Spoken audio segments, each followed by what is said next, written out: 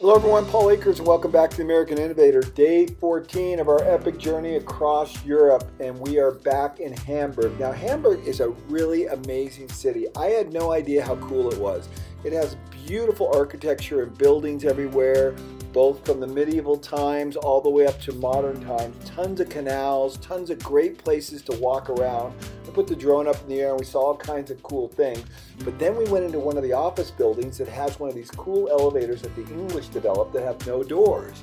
And basically you jump on, it's always moving, one piece flow if you will, and you go up and you just see every floor as you go up. It's got a couple of handles. When you want to get out, you just grab hold of the handles, you pull yourself out. It's very, very cool. And it didn't take long to get used to. Once or twice, boom, I'm in and out. Everything's going great. Everybody's trying it out. It is so outrageous.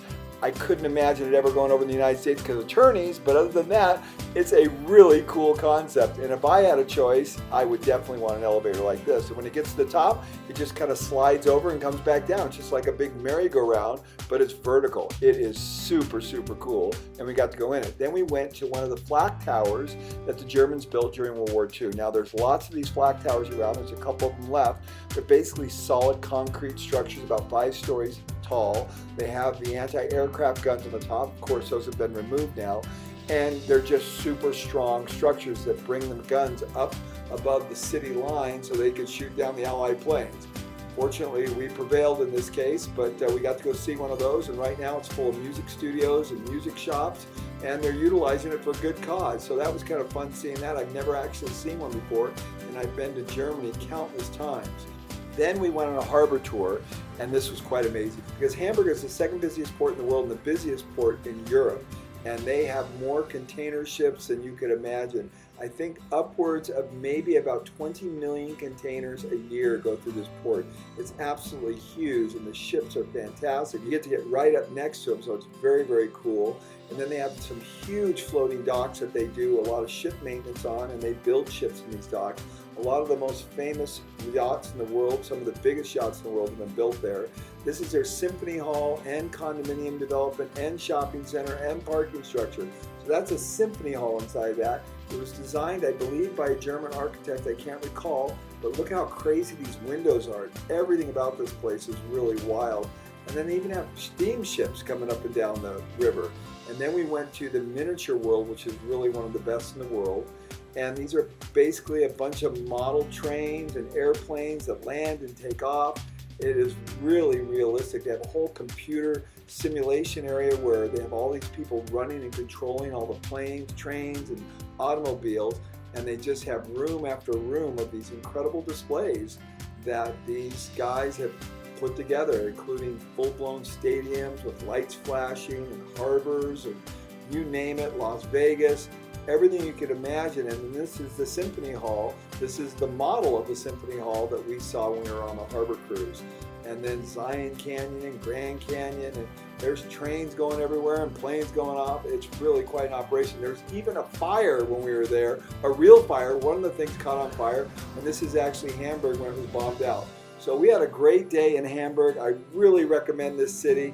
It was way cooler than I ever dreamed. We walked all over the town, great shopping, beautiful architecture, super clean, and very interesting. On our 14th day on our Beyond the Band of Brother tours, we had another epic day.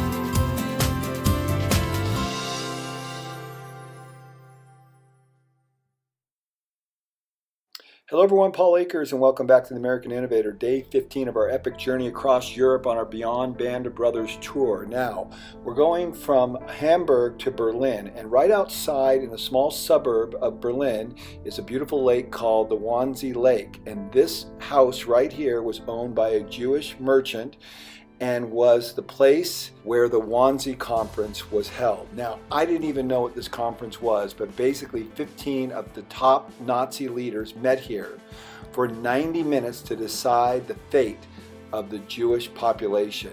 And what they decided in 90 minutes was the Holocaust. How they would systematically murder over 12 million people, 6 million Jews and 12 million totally, through the mass extermination, through the use of gas chambers, shootings, and all kinds of other atrocities that would be committed over the course of the next year or two.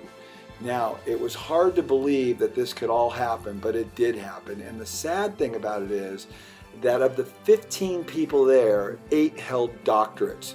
So these were seemingly intelligent people that made this horrific decision. And this is the man in the family who owned it, the Jewish man that owned it. Then the Nazis gained control of it. It became a place where they went to R&R.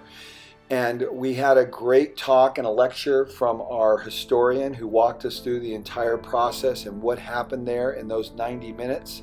But it was really hard to believe. Now we're going to step inside the room here in a minute and you're going to see where the conference was actually held. There's a great movie called Conspiracy that we highly recommend you watch, and you can actually see the whole thing unfold. And this is the beautiful setting where one of the greatest atrocities known to mankind was hatched, right here in this house, on this lake, and in this room.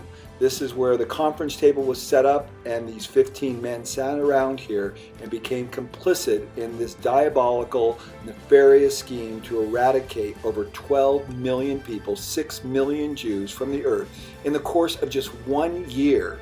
That was their intention. Through the gassing and mass extermination, they had literal drawings of people, how they identified them as Jewish, and the whole program that was set in place to literally purge Europe from the Jewish race. Now, the man that led this conference was General Heydrich, known as the Butcher of Prague, and we just saw an incredible movie called Anthropoi, which I highly recommend you watch, and you'll learn about him as well, because they had an attempt on his life and they were successful. He died from an infection.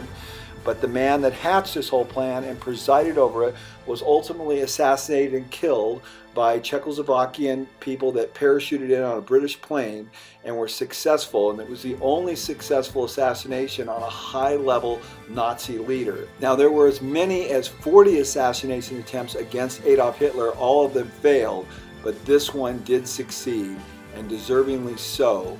So this is day 15 of our epic journey beyond Band of Brothers as we weave our way across Europe and learn about the Allied invasion and World War II and all the events leading up to it, from the early 20s all the way through to 1945, when the Allies finally became victorious. Day 15, Beyond Band of Brothers Tour.